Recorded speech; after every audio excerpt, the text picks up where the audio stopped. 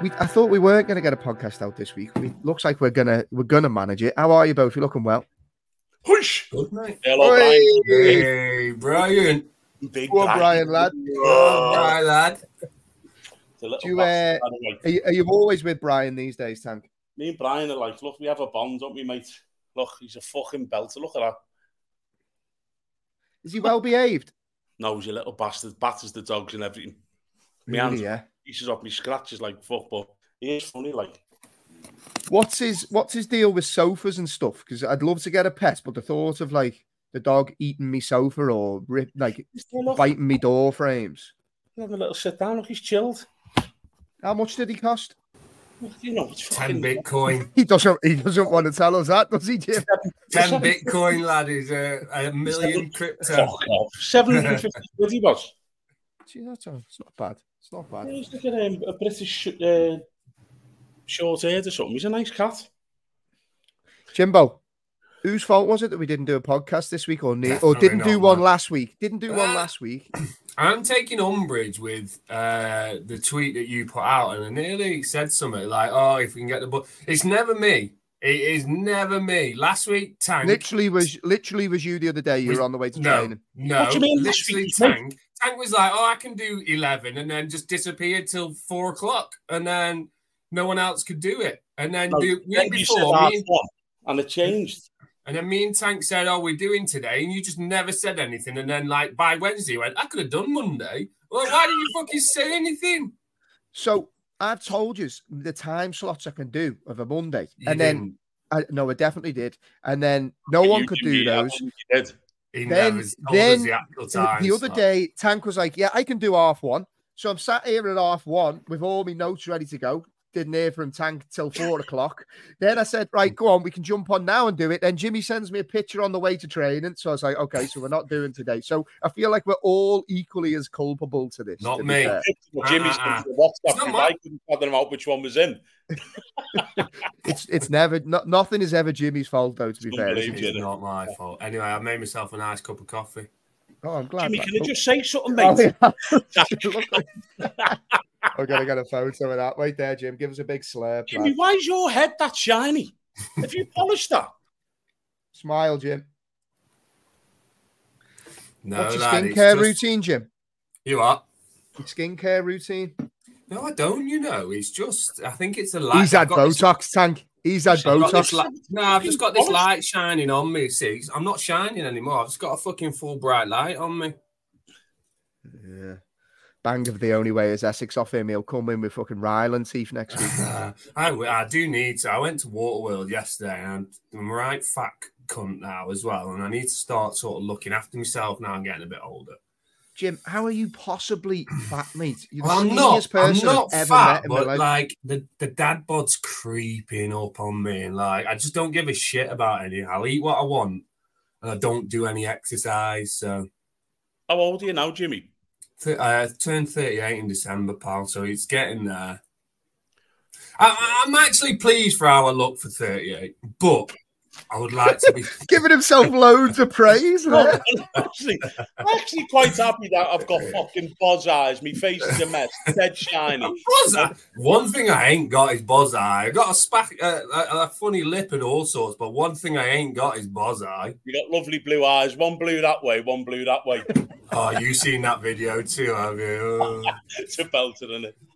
Halloween, lads. We didn't catch up over Halloween. What any Halloween traditions in your households, Jim? You're always getting the families together for a big party. What did you get up to? We live on like a little, like a new build estate, and it's like it's in a cul-de-sac. It's like a circular road with a green in the middle, and then you've got some other houses, and it goes up and round. And honestly, it's like being in America. Everyone's out. Everyone's putting the pumpkins out if they want trick-or-treaters. It's class, mate. I love it. So we go out, take the kids out. And one year we had a party on the green. I don't think that'll happen again. But, yeah, we love it round here, especially on our estate. Same goes for Christmas. It's like National Lampoon's Battle of the Christmas Lights. And I was just going to say, Tank, you want to see Jimmy when it comes to Christmas time with his Christmas lights, mate. You have seen National Lampoon's Christmas. Is it Christmas Vacation, Jim, or something like that? Yeah, like his house is like the national grid. Like, you know what I mean? It's absolutely ridiculous. What about you, Tank? I don't know why. I feel like you don't get sweets in. You don't answer the door. Well, I'm going to be honest with you. My Halloween it's Sharon's mum's birthday. So they all go to the sisters and they all go trick-and-treating. And this is the God's honest truth. My ritual every year is close every curtain in the house and don't answer a fucking thing what knocks. Couldn't do that. It's harsh, that. Just listening to people knocking on the door going, don't see me. They're buzzing on the gates, to be honest, and you can't get to the door. Do you know what I was just thinking about there when Tank mentioned the mother-in-law? I'm still not over the fact that he kept his mother-in-law. I didn't believe every that. time he says the mother-in-law, I think, oh no, I don't want to. You know what? I was talking about that. One of the lads we were talking about something like fucking. Anyway, and he said, "Oh, do you get the mother-in-law?" I went, "Yeah, I get on great." But you do, I get on great, but she's fucking brilliant, like, and she can take a joke. She has to. Don't get me wrong. Yeah. She has to. I send her all of them sex noise videos and everything, and she loves it. Oh, Jesus. And it just to remind me, Tank, it was full. The knickers came down as well. It was full. That wasn't meant to be fair, but it must have been loose. It must have been a new pair of knickers for Christmas. You put on with a bit loose, but I've just gone like. And why would new knickers be loose? Do you know what I mean? They never come all the way down, but they are. You saw Beaver? No, because she was facing the kitchen that way. Did anyone see Beaver? It was when she bent down to pull them back up again. That's when she started smiling at me. I was like, "Oh, hello," winking. So before we get into the footy, because there's loads I want to get into, Tank and Ngannou Fury. The one thing I would say about that is boxing doesn't come across very well there, does it? Boxing lost that night a little bit, didn't he? I think we spoke about this a couple of weeks back when it was the fucking that Dillian and whatever they are. Boxing is killing itself. And am I right in saying, lads, hasn't some of the big US sports channels cancelled contracts with some of them as well? I'm sure I was reading that the other day. But you know what? It's boxing's own fault, because you have a look at the heavyweight now. There's some great fights out there, and particularly the heavyweight division. There's some big fights fucking be made out there, and none of them want to fight each other. So the fact that Tyson Fury fought him in the beginning was a bit of a farce. And he's obviously not took it serious. And I never watched it because I just can't bring myself to pay to watch these stupid fights. But by all accounts, it did look like he lost the fight. He might have just edged it, but he looked poor. Like he looked, to me, he looked like he didn't train. And to be fair, Francis Ngannou was impressive. He did way better than I thought he would. So yeah, it was just a weird one. And I'm the same as you, Tank. I wish they'd just put it all in the bin and get back to what it used to be, putting on the best fights. But as we've spoke about a couple of weeks ago, boxers seem to do all they can possibly do to avoid the biggest fight and fighting the best these days. So, Jimbo, I want to come to you first, right? And my first question is, actually, I'm gonna read some stats before I ask you the question. And we're going to talk about Manchester United to start with, right? Yeah. You just come back with stats about Harvey Elliott now. No matter what your stat is, he'll let you with a Harvey Elliott stat. Why are you acting like I'm a Man United fan? Come on. Also, why do you hate Harvey Elliott? I don't hate Harvey Elliott. I was mad the other day, by the way. I know you were. And my point is you'll use. Did you hear what I said on Twitter? I was like, you just play into the gallery now. I know you did. I was literally proving a point that you'll use stats for one person and then completely different stats for someone else. So, like, I get that one's a striker, but still. Anyway, do you know why I think you're talking utter shite here, by the way? I think you're just saying it to wind me up. I'm not. Genuinely don't. I want my attacking midfielders. If anyone talks about Kevin De Bruyne, right, they'll talk about his goals and his assists. More assists than goals, but they'll talk around his assists. If you're talking about Jack Grealish, when you start talking about these players that are in these attacking players, and I know you're going to say, oh, Harvey Elliott, he played there all last season, he might be playing a bit deeper, but even still, I want assists and goals from a player if you're saying that they're an integral part of the team. Well, Harvey Elliott isn't an integral part of Liverpool's team. You said he fucking makes the whole Liverpool team tick. That was Curtis Jones. Oh, sorry. Okay, fair enough. Look, you're tying yourself up in knots here. No. All right, I got me. But even still, I don't think My point is, Harvey Elliott should not be based on goals and assists. He's a completely different type of player. Let's get to your point here. Anyway, don't get me started, right? Please don't mention Harvey Elliott. So I'm going to read you some stats. Manchester United now. 5th home defeat in 10 games across all competitions. 8 defeats in 15 games. The worst start since 1962. First time they've conceded 3 goals in consecutive games at home since 1962. They must have been shite in 1962, by the way. That's what I'm thinking there. Jim, Ten Hag, is he a tin roofer, mate? Is he an utter spoofer or what? I don't... Yes and no. It's a hard question to answer. I think the history of... to answer. You can't have a yes and no. The recent history of Man United will dictate that no one can go in there and do anything with this current crop of play. What will lie on Ten Hag is the players he's bought, and the players he's bought have been awful. So that will lie on Ten Hag. He's got opportunities, and I don't know if that's him going, I want this guy, go and get them, and they've gone, yeah, fine, we'll do that. Or someone above him might go, or like Hoyland, let's go get him, and he probably will come good. He's got the ability to do so, but at this moment in time, he's not scoring, he's not leading the line, and then you've got the other lads that they signed from the Dutch league. So that will rely on Ten Hag. Last season, Ten Hag did all right. He did okay. He brought in some players, and he did okay. The issue you've got now is, I think that, and I said this in a couple of podcasts ago, I don't think anyone can do anything with this crop of players. I think the place is rancid from the top to the bottom. I don't think there's anyone anywhere, give them Jurgen Klopp, give them Pep, give them anyone, and I don't think they can do anything, because I think Rashford's stinking the place out. I think the team is awful.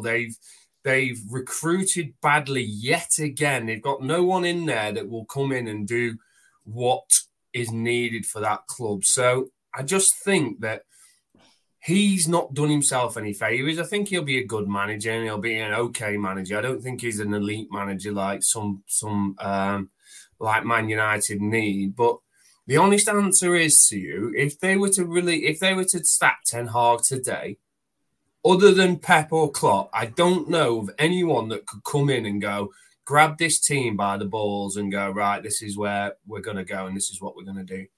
And people will start looking at Postecoglou and stuff. I don't think he would have the same impact because it's not the same group of players. You've got people in there at that Tottenham that are willing to fight and put in a hard graft for him. And if he went to United and didn't the same, I don't think that group of players will do the same of what Tottenham players would do. So I think I genuinely don't know where Man United goes after this. And I think Ten Hag isn't the man, but I don't know who is the answer. Tank, do you know what I think, right?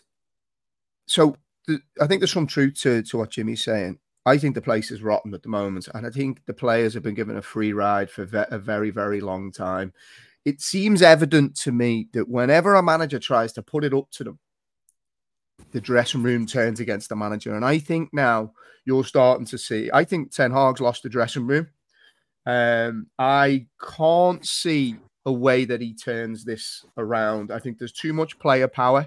I think you look at the carry-on from Fernandes the other day. He is everything that is wrong with that club. I wouldn't have him anywhere. I wouldn't start Bruno Fernandes. Never mind have him as captain. I think he's a luxury player that doesn't want to run the other way. And I don't think his ends justifies the means at the moment. I know he's had good stats in the past, but I wouldn't have him anywhere near the team. Rashford seems to have down tools. I think it was actually, I seen something in the week. You remember Ralph Ragnick when he came in? He called it perfectly as to what needed to be done at Manchester United.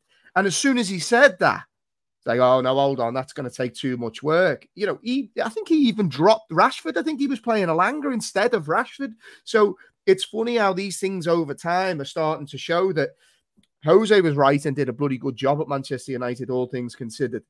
Ragnick was on the money with what needed to happen. But I think what you're starting to see now, Tank, is Manchester United might stick with Ten Hag. And the only reason that they'll stick with him is because he's the last in a line of managers that have struggled, and they'll just say, well, we can't keep changing the manager. But I don't think, Tank, he's done one thing to justify faith. Spent a load of money on poor players. He's not improved one player, in my opinion. In fact, he's fell out with players, multiple players at this point. He even turned around the other day after the Manchester City game and said that the players executed the game plan well. Are United just going to stick with this guy and then ultimately waste the season? What would you do, and what do you make of it all? Well, I'm just going to go back to some of Jimmy's points there, because Jimmy said that no manager could do anything with that group of players. This fucking manager signed them all. Then Jimmy said Klopp and Guardiola couldn't do anything with this group of players. And then he says that it needs someone like Pep and Guardiola to come in. So no, I said other than that, they're the ones he could bring in. Let's just get the facts right where we are now, right? This manager is the worst manager that Manchester United have ever had. Jimmy's the stat man. All the stats will tell you that. Cup last year. He's a complete and utter disaster of a manager. Don't tell me that you can't do nothing with that squad. Don't tell me that, because they've got some fucking good players.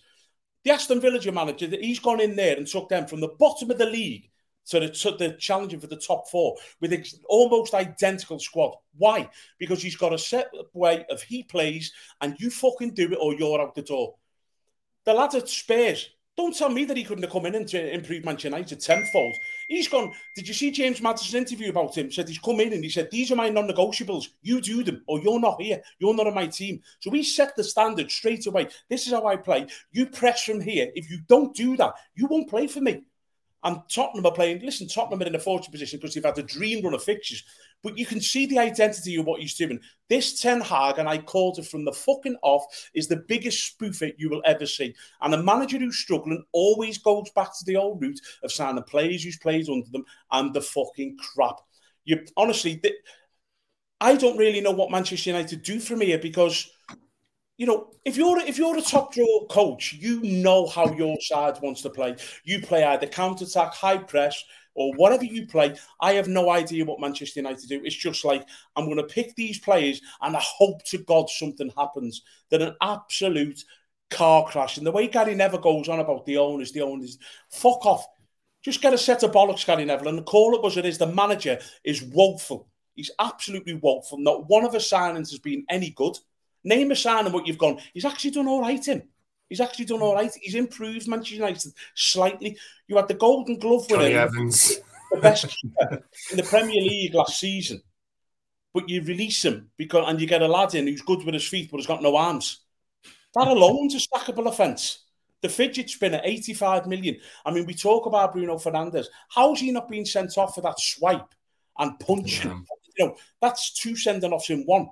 They're an absolute carcass, but I do agree with you, Jamie. I'm not too sure how you can do this, because a new manager's going to come in and you can guarantee that he'll want to get rid of 14 or 15 of them and just say, all go. They all have to be out of this club. And it was Ralph Ragnick who said, I think he said 10 players need to go at the time. I think he was, and he said, look, it doesn't need to be phased over a long period of time. He goes, but there seems to me, Jim, an issue with the culture at the club. And I think they need to identify very, very quickly who are, well, you can see it on the pitch. In my opinion, you can see it on the pitch. Not a proper leader. Not a proper leader. And you know what? Tank raised the point there. I know I slag Gary Neville a lot, but I think he justifies it. I think he flip-flops his opinions.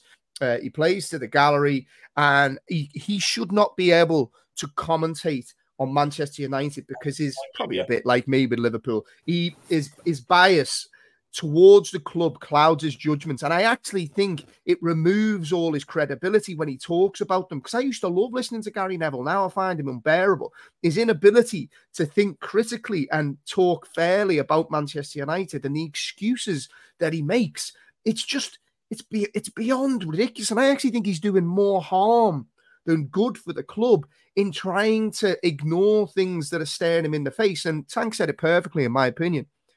You don't know what type of team Manchester United are. Ten Hag's been there a while now. They still, Carragher said it, you play counter-attacking football.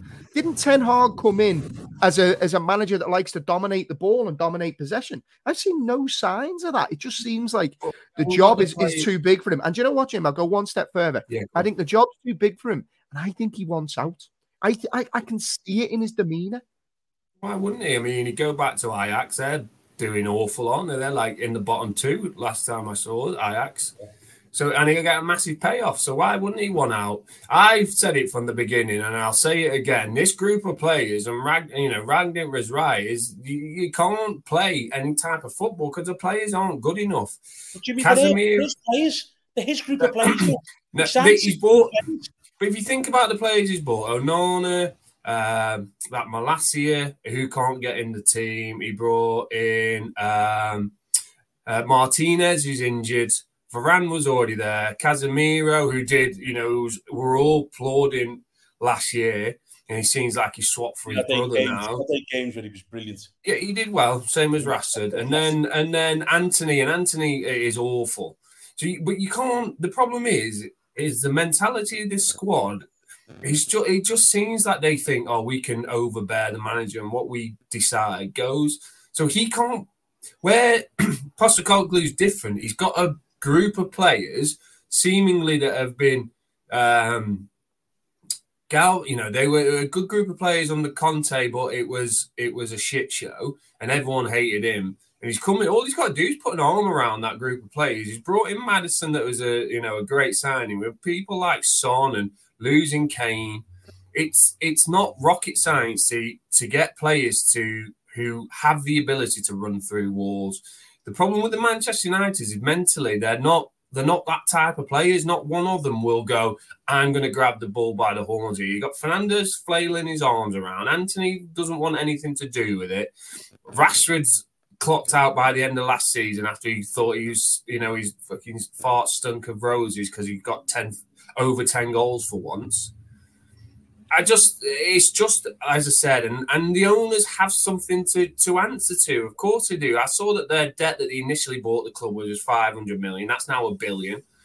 So although Neville does go on it and he doesn't really talk around the football, he has a point. But what he needs to do is be more subjective to the football on the pitch, because people will say, the owners don't influence the pitch. And it shouldn't do, because they're going to get paid, the players, no matter what. So that the only thing that you could be wary of, am I going to get paid or whatever? If they get sold, they get millions. If they, they've got no issues other than on the pitch footballers. That's all they need to think about. That's what a manager's got. No other club in this country owners get brought into it. None at all. Liverpool have a complaint that their owners fucking had any chance of spending any money. But if we lose a game, we don't go, the owners. This is all the owners.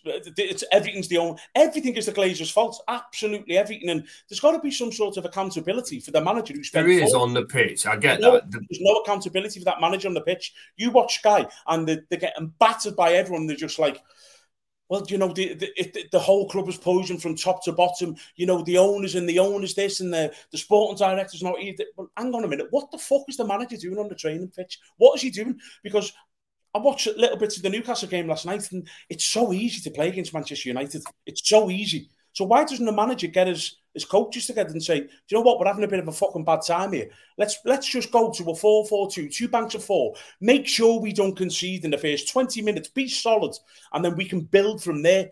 Not just keep saying... that's what he wants to do. How's he going to do that, though, right? You said about the Tottenham lad. He hasn't just gone into Tottenham and put the arm around him and said, look, let's be lovely and toughy. He's gone in there and he's laid it down.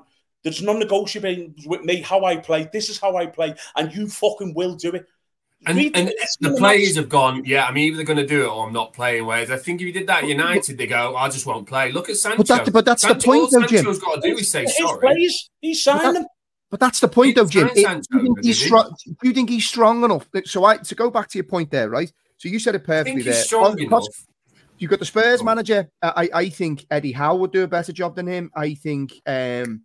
what's his name? Unai Emery would definitely do a bit better job. Klopp, Guardiola. I think there's loads of managers. De Zerbi at Brighton, I think, would do an immeasurably better job than him. But you know what they all have? Balls. They have balls. So you said it perfectly there. If he comes in and said, this is the way we're going to play, and somebody like Rashford said, I'm not going to do it, or shows visible signs of not pressing, they should do what Ragnick did, which is bomb him. You don't play. But it seems like the players sing the tune, not the manager. And that's where I think it's too big for him, in that he doesn't seem to want to lay down the law enough. That, for example, right, could you imagine within a strong dressing room, so when United got hockeyed to City the other day, Rashford is out that night. Now, players should have social lives, absolutely. But have a bit of awareness in the city where you've just had a local derby and you've had your ass handed to you. Keep your head down, go away, lick your wounds, come back, train harder the next week and try and put it right. It just seems like there's decisions being made from players that would never have dreamed to happen under the likes of a Keane or strong leaders, strong dressing room. And I get that. I agree with you 100%. But if Ragnick comes in, right, and goes, right, this is how we're playing, and let's just say he's got the squad he's got now. He goes, this is how we're playing. You're not doing it. You're not playing. You're going to lose Rashford. You're going to lose Anthony. You're going to lose Casemiro. You're going to lose Fernandez. You're going to lose. So how do you replace them sort of 5 players? What, just put the kids in and they lose and get battered anyway? Do you know what they need to do, though, Jim? Do you know what they need? Yeah, right. I was going to say, I think they've reached a point here where they've got loads of superstars that look like they want to down tools. Give me 11 players. Go and buy players with a point to prove. So, for example, they went and got somebody like a James Maddison who's taking a step up to a bigger club where he wants to go shine. Go and buy 7 or 8 of the next stars, not these players that think they're ready-made stars. I think United have reached that kind of inflection point now where it's like, look, it's not working. Commercial. It's a commercial decision, not a footballing decision. But it all started for me, and this is where maybe it does go back to the ownership in some degree, in that, remember when they, what was his name? The lad from Arsenal, Sanchez, they gave him an absolute whopping contract. I think it was, and then all of a sudden the other lads are like, well, hold on, knock on the door. I want that. I think they gave the lad from Forest, did they, Tank, an absolute whopper contract? Did they? Henderson, the goalkeeper, got a massive contract. They were giving out huge salaries everywhere. So all of a sudden, then you've got these players sitting on huge inflated salaries, and they're not doing anything remotely close to justifying those salaries on the pitch. And I think it's just started to eat away at the culture of the club. I think you said it there, Jim. You would lose 8 to 10 of those players. I think they're the players that you need to lose. Problem. If you want to turn it around. As you just said then, the likes of the lad who was on loan at Forest never played a game, or he played 1 game or something for United. Done well at Forest, done really well, by the way. Looks a good keeper. But because he come back there and United without panicking, the lad's on 120 grand basic a week. How do you justify that? But that's what Man United do. And this is where I think Man United are in for a real long, tough time, unless these owners bite the bullet and lose 100 to 200 million, because Fernandez is he's the most poisonous character you could ever have in a changing room. I couldn't imagine anyone worse that I've seen or played with who you would not want to be in the trenches with. He is the epitome of that. Now, he's probably on 300 grand a week with 3 or 4 years to go. So if you want to get rid of him, wherever he's going to go, he's going to get nowhere near them wages. So he's going to sit there and go, well, what are you going to do? You're going to have to pay at least half, or pay me up in full and I'll go. It's going to cost 10, 20, 30 million just to get him off the books. The same with Rashford. Rashford's on a fortune. I've always liked Rashford to play. I think the lad's got potential. He's a real threat. Always does it against Liverpool. But at the minute, he's kind of, and I do feel for him, by the way, just touching on Rashford, I think that he's the scapegoat for all the Man United fans. Man United fans, I can't believe they've never turned on Fernandez or the likes of this Anthony or someone like that. It's always the scapegoats in Harry Maguire and it's Rashford. Harry Maguire's actually come back in the side, and I think he's done all right. He's not pulled up any trees. He's actually done okay. He's certainly not one where you go, he's coming aside and he's the main reason. There's much worse players in that United side, but I agree with you. How would you get rid of him? How would you get rid of these massive wages, what you hand out? And if you're a player now or a manager, and Man United come knocking on your door, you've got to seriously consider, as a player, it's a graveyard. That young lad, I like him. I think he's a fucking handful. He's raw, but he should be coming off the bench to replace someone like a Kane. and learning the game slowly.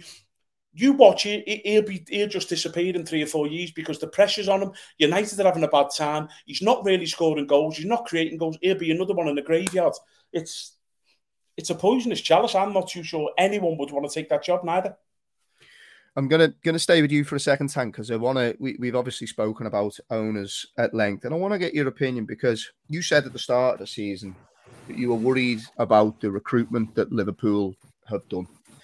You felt you'd left ourselves a little bit short, and by all accounts, you're looking at this season. Look, there's a lot of room to grow in this Liverpool team, but the lads in midfield seem to be, they've made some cracking signings in there. They've injected a bit of energy. You've got the young lad Quansah, who last night played against Bournemouth and was outstanding, I thought, to be fair, and that could probably be one of the main drivers why Liverpool didn't rip up trees to go and sign a centre-back, because they knew they had this little gem coming through. Where you were quite critical of the owners and Liverpool's recruitment. Where do you sit now with a bit of hindsight and seeing how it's all playing out? Obviously, Liverpool, we've started the season really strong. There's no two ways about that, but I still think that we're short, Jamie. I genuinely do. We're playing McAllister, who for me, I love him as a footballer. He's not a 6 as long as he's got all in his ass. And I think in the big games, when you come into the nitty-gritty end of the season and he's still there, that will cost us. I'm not saying he will cost us, but not getting that specialist position nailed and done and dusted will cost us. There's rumours about this lad from Brazil coming in January, and it is much needed. It's much needed because we're still way short. McAllister, he's not that player for me. He's not that player. So the recruitment and the signings, Szoboszlai, whatever his name fucking is, he's been an absolute gem. Fair play to him. He's been outstanding. But aside from that, you've got Gravenberch, who does look a player, by the way. I'd love to see him get a run of games. But I just hope we don't try and make him out to be a number 6, because he's not a number 6. He's a ball carrier. He needs to play like you get the ball off your 6 and he can take you 20, 30, 40 yards forward in a blink of an eye. And I think the big key for me this season, and I'm actually surprised at it, is Van Dijk's looking like Van Dijk. I think that's one of the key things for us. And when Van Dijk is like he is, with a different side, it's like having a world-class centre-back signing coming again. I might have to go back and delete some of your videos, Tank, where you were saying he was going to be signing for the Dog and Duck on a Sunday. Sunday, I think you'd written his obituaries and all sorts last season. Jim, I want to come into striker, the only striker on the podcast. Can we talk about my mate Darwin Nunez for a bit, please? Because that guy, look, he's absolutely not the finished article. I'm not sitting here, but he does. He's fun. Now he's got a goal involvement every 56 minutes this season. And you got to see something there last night, which he's mad, that fella. Like, he'll score a worldie and then miss a sitter. You've seen it perfectly with the goal where, now, to be fair, it was dead windy, right? Not to sound like Klopp blaming the weather. My God. But he miscontrolled the ball. Please no, I'm telling you, the ball was, look, he should have brought it under control, but he miscontrolled the ball anyway. The Bournemouth fans were all jeering him. He goes and gets the ball, cuts inside. The Liverpool fans start singing his name as he's on the ball, and then he whips it into the top bin. If there was anything that sums up Darwin Nunez, it's madness. But what have you made of his evolution? Because for me, Jim, rose-tinted glasses off, I think he's become an integral part of this Liverpool team. And when he doesn't play, you really do notice it. To you? I definitely do. No. Excuse me. He's an integral part of this team to you. I don't think he's an integral part to Klopp. I don't think Klopp still rates it. I don't think he rates him still. What? I don't think he rates him. I really don't. I think if you look at his numbers, he doesn't particularly play. I mean, he's scoring now, I get that, but I still don't think So Klopp... You're just going to ignore that bit that he's scoring now, yeah? Because to be fair, when new players come in, Klopp leaves them out the team for ages until they learn the way to play. New. I'm not talking about early doors. I'm talking about now. He scored against Toulouse and Bournemouth in the Europa League and in the Carabao Cup. So he's got one of the, if not the best goals and assists ratio in the So Premier I'm looking League. I'm on Darwin Nunez goals and assists right now. Yeah, I know. And I'm telling you, if you compare them against all the other strikers in the Premier League. 1 goal against Forest, a goal against West Ham, Jim, 2 against Newcastle, and that's it. Jim, you're not listening to what I'm saying. I understand what you're saying, but my point is the stats that you put out last time, in which invoked the Harvey Elliott debate, was he's got a goal and assist every 56 minutes, right? Yeah. But that could mean he's coming off the bench for 15 minutes when everyone's goose, running like a madman, getting a sideways pass, which you hate for Harvey Elliott. You hate that an assist can be a 2-yard pass for someone to tap in. That's what you've said previously, right? Right. So Darwin Nunez could do that, or he could come on and score a goal, and he gets a goal and assist in 15 minutes. So always goal and assist in. So you're blaming a lad for doing his job. I'm not blaming him at all. I'm not, and I think he's a good. Down here. Yeah, where are you going with this, Jimbo? I'm not too sure where you're going. My point is, you're lauding him as this thing. I think Darwin Nunez is a very good player. I think he's very raw. I think he's he does stuff off the cuff that is mad. But you just said he's an integral part of the team, and he's not. I don't think he is. I don't think Klopp will start him in tough Premier League games, and I'll happily eat my words. But you've not had any particularly big games so far this season, the Premier League. I don't think. Away to Newcastle when he scored 2. Newcastle early doors, okay, I'll give you that. But there were early doors when Newcastle weren't playing particularly well. They were sort of 14, 15. There's always something though. Am I not saying truth? When Newcastle 14th or 15th after 3 games, they lost. Liverpool are the only team to beat Newcastle at St James's Park in a very long time. Okay, and that's fine. I'll give you that. Right, it's a big game. But early doors, Newcastle struggled, and I'll look at if you want, I'll go and see the teams they lost against, because they were down there and we were talking around, is Eddie Howe too small for that job early doors? So I'll give you that, right? But if you not, other than that, you played Chelsea first game of the season, you lost to Tottenham, okay, and we all know what happened there. But they're the only real games that you've had, right? So what's your point? So Darwin Nunez didn't even start that Newcastle game, did he? Yeah, no, he didn't. Came off the bench. So what's the point? So my point is, I don't think Klopp still wants. I don't think he's the main striker for Liverpool. I think he'd rather play Diego Jota over Darwin Nunez. Diego. Who's he playing? Diogo or Diego? Diego. His head's gone here, Tank. His head's gone. How is it? Your head's gone because I'm saying that Klopp isn't having Nunez when you're acting like Nunez is the next bloody Pele when he scored a few goals coming off the bench against awful teams, and you've not really had a tough game yet. Hold on. How is he? See, this is the stuff with the Nunez that annoys me. It's like everyone looks for reasons to knock down what he's doing. So you're telling me it's a bad thing that? And by the way, he scored goals when he started. He scored goals when he's come off the bench. So either way, he's a threat. He has.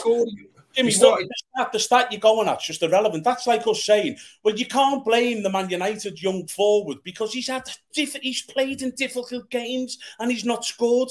Your stats are a load of bollocks, mate. He's got a goal or an assist every 56 minutes. It's off the fucking charts, no matter who. It's not off the charts. It really isn't. It's like going, it's not off the charts. It's not off the charts because he's played he started 1, 2, 3. He started 3 Premier League. No, 4. He started 4 Premier League games. Which is how many have we played, Jim? Less minutes. How many games have we played this season? 10. Okay, and he's been injured and come back from half the games. Jim, he's been injured and come back from international duty. So. I don't get what the point is here. So you're saying I'd say it's even more impressive. I'm saying he's not an integral part. I don't think Jurgen Klopp sees him as an integral part at this stage. The numbers would suggest that. He's undoubtedly Liverpool next to Salah, the most important attacking player. You ask Mo Salah about him, then Mo Salah. Well, why is he not starting every game? Because he's been injured, mate. An international. I told you. Okay. That's the reason. So he's injury prone. So then he's still coming off the bench and scoring. So he's an integral player, but he's injury prone. No, you're struggling here. You're struggling. I'm not struggling because how you just said he's not starting every game because he's been injured. No, what I said is he's been away in South America for three games this season. I think it's 3, Jamie, is it? He's had 3 international breaks this season or 2, and he's come back and he's not started them games. And then he played in a midweek game and he had a tight hamstring. I think that was the reason he never started against Tottenham. It might have been, Jamie. I can't quite remember, or one of them he never started against. So that's 4 games. And that aside, when he's fit, he's been a starter. The beginning of the season, he wasn't the main number 9. It looked like it was Gakpo ahead of him. But then when he started coming on and changing games in the blink of an eye, Klopp was like, yeah, you're starting now. So I don't really know. The road you're going down is like, you're arguing against yourself. I'm not arguing against yourself. All I am saying is that Jurgen... better because he doesn't play. So when I'm not saying he's not a good player. I'm saying Jurgen Klopp doesn't see him as an integral part of the team that you've just said he is. And that's my opinion. Otherwise, he would stop. Now you're saying he's injured, so I'm saying he's injury prone. So he's either one or the other. Is he injury prone? No, what you said was that a goal or an assist every 56 minutes isn't impressive. That is, I don't think it is. But that's my point. I don't at this moment. If he started every single game and he got a goal and assist every 56 minutes, I go, that is bloody brilliant. But he started 4 games. But Jimmy, that's even more impressive then. He's coming off the bench and still impacting games. He's coming off the bench against bloody, I don't know, Union SG, or coming off the bench against bloody Bournemouth or Wolves and getting a goal and assist like that. Amazing, isn't it? Because you look at Anthony for Man United, who come off the bench for United the other day and should have got sent off and throwing tantrums and punching people and kicking. So that tells you more about the lad's character again. I'm not saying he's not a good player. No, let's go back to the goals and assists every 56 minutes. So I would look at that and go, hold on, whether he's starting or he's coming off the bench, he's impacting games, he's having a good attitude, and he's getting goals and assists. I can't see how that's a negative. Which is fine. You said it wasn't negative. I'm saying. So this is my point about the Harvey Elliott stats, right? I'm saying not Harvey Elliott. No, you're using this stat to say how good Darwin Nunez is. When he's struggling, it's but the stats are skewed. Your stats are skewed because he's played about. If you tally up the actual minutes he's played, it's minimal. He's played 490. So that makes it even more impressive. You know, it doesn't know, does it? Because if he actually started, then his minutes would go up and his goals and assists should remain the same. So if you put a player on for 10 minutes and he bags 2 goals, that's not impressive. So you're saying Ole Gunnar Solskjaer was the best player in the world because he came off the bench and scored a load of goals? But did he score goals when he started as well? Because Nunez is doing both. But he hasn't started. The game, Jimmy, he started the last 3 games and scored 3 goals. What are you talking about? Against Toulouse, LSK and Bournemouth. No, Forest. Oh, the powerhouse that is Nottingham Forest. See, you're just trying to do down everything that he's doing. Your agenda. My point is, I'm not trying to do down. I'm not. But you're acting like he's the next saviour, right? That he's this integral part to Liverpool. I never said saviour. I said he's a key part of Liverpool. Is he becoming integral to Liverpool? And the answer is yes. Well, the answer to the question will remain, let's see if he starts when you've got a big game. That is the answer to this argument. But what's that got to do with anything? Because my point is, I don't think Jurgen Klopp sees him as an integral part that you think he is. Okay. That's my point. But I've seen Liverpool play games where, depending on the opposition, he'll pick different front lads. And if he has Darwin Nunez, who can run the last 20, 30 minutes and get 2 goals, and maybe you're playing Man City and you want to make it a 60, 70-minute football game and then bring on Darwin Nunez or another player, and then he scores 2 goals, you're going to go, fucking hell, look at Nunez there scoring goals off the bench. That's a fucking bad stat, that. So you can still be a key player, but you pick a team based on the opposition. You don't just always pick your best 11 all the time. That's not how football works these days. No? I mean... You have a little think there. Go on. How are you going to get out of this? That's your argument. If it's me personally, I think you pick your best team. I'm not saying you pick it every single game. Hence why he's playing against Toulouse in the Europa League. You pick your team for the competition you're in. Or to injury.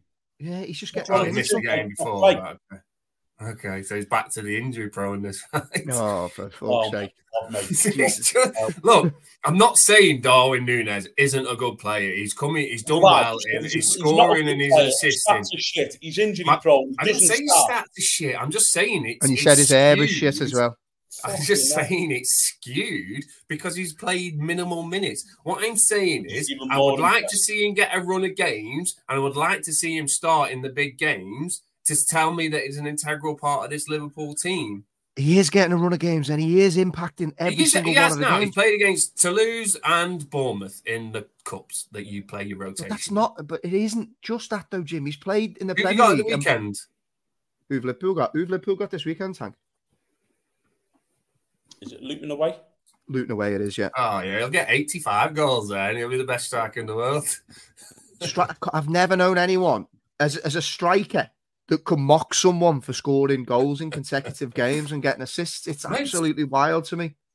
Listen, I'm not being funny, right? And don't take this the wrong way, Jimmy.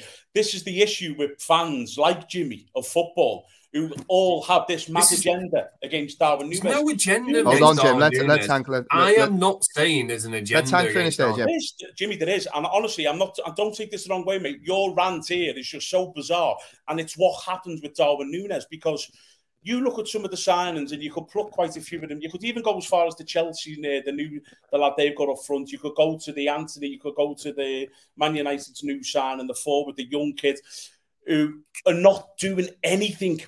But then you see your opposition fans when Nunez misses a sitter and there's gifs about him and he's shit and he's this and he's this and he's this. And I guarantee you every single fucking Premier League manager would snap your hand off if you could sign Darwin Nunez now. Every single one of them, including City, Arsenal, United, Chelsea, every single club would snap your arm off for Darwin Nunez because I'm telling you now, as an ex-defender, he is everything what I would absolutely fucking despise to play against week in, week out.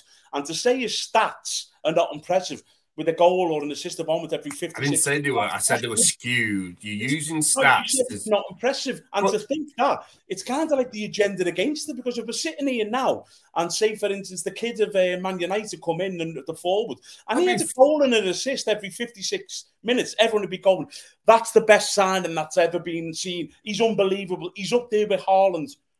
But you said Haaland should get dropped a couple of weeks ago and he's gone and scored a shitload of goals. Haaland averages 8 touches per game. Great. And 80 goals a season. I would rather watch. I will pay money to go and watch Darwin Nunez over Haaland every single day of the week because what you're going to get is crazy chaos and put a smile on your face. I don't want to watch a forward who averages 8 touches a game, who swoops on the back post and has a couple of tap-ins a game. That's not my end. So them stats aren't good enough, right? They're not good enough. And his tap-in stats. He's probably the best number 9 in world football. He's not someone who I'll pay to watch. I want to watch chaos. I want to watch a Ronaldo and all of the Messi's. I don't want someone who had 8 touches in the game and scored 2 goals with 2 back post tap-ins. That's not enjoyment of football. Would I have Haaland at Liverpool? Fucking right I would, because he guarantees you goals. But that's my opinion. He's not an enjoyment to what. I don't go to Haaland. People are going on about the Ballon d'Or. Why is he winning the Ballon d'Or for having fucking 50 goals?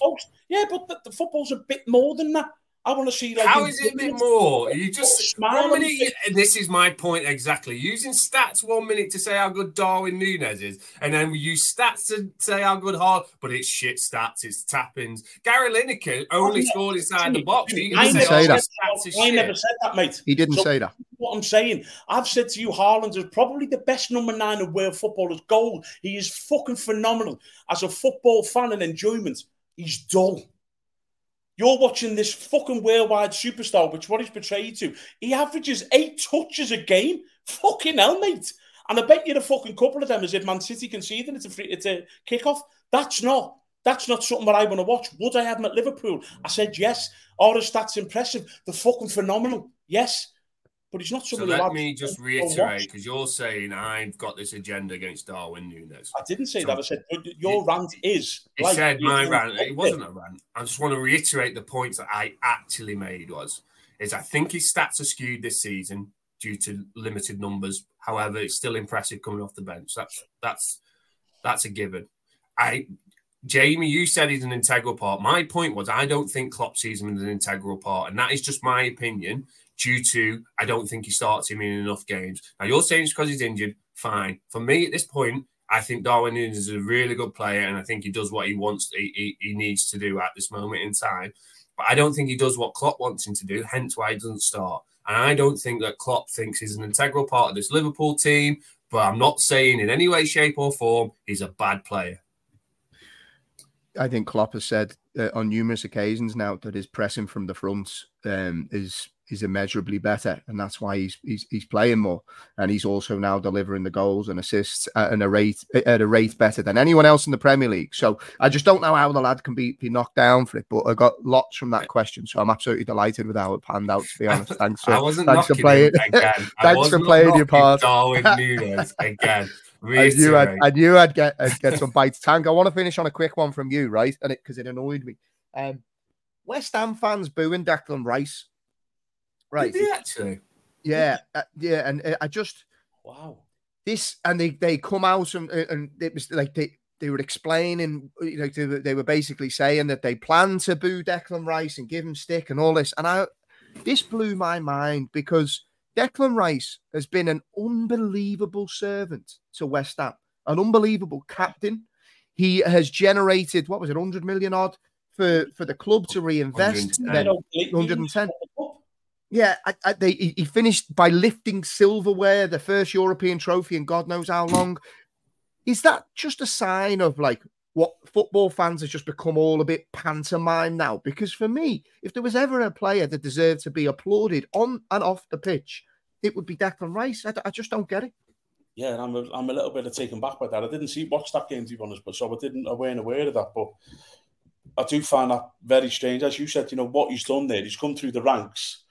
It's a fucking total and utterly bizarre one. As you say, he lifted silverware. What more? How you can't go out on a better high than that, can you? Lifting the European trophy for your boyhood club and saying thanks. I'm going to try and win the league, or get into the Champions League with another club now. But thank you very much. It's like, and plus there's 120 million for me.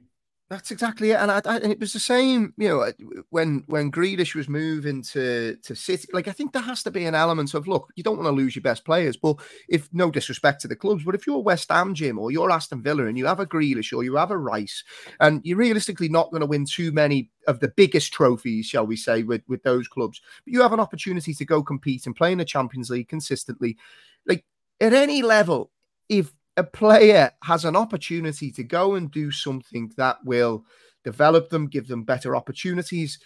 I don't get that side of football. Surely just wish them the best. As long as they're not going for pittance and they see down the contract and they don't get more, that's a bit of a naughty one. But these players have both got their clubs weighed in big time with money.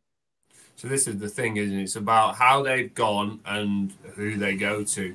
So as you take Declan Rice, for instance, he probably, for me, stayed a year too long and gave him the extra year and actually won the Europa Conference League or whatever one it was. And so he's done him, I think he's done him a favour by staying for that extra year. Surely fans know that you get these absolute worldy players that are going to outgrow the team. There's a probably reason why Mark Noble stayed at West Ham for so long. Is he probably... I can't imagine him having a load of offers like Arsenal coming in or stuff like that. He might have had some offers in and around, and it wasn't the right thing to do.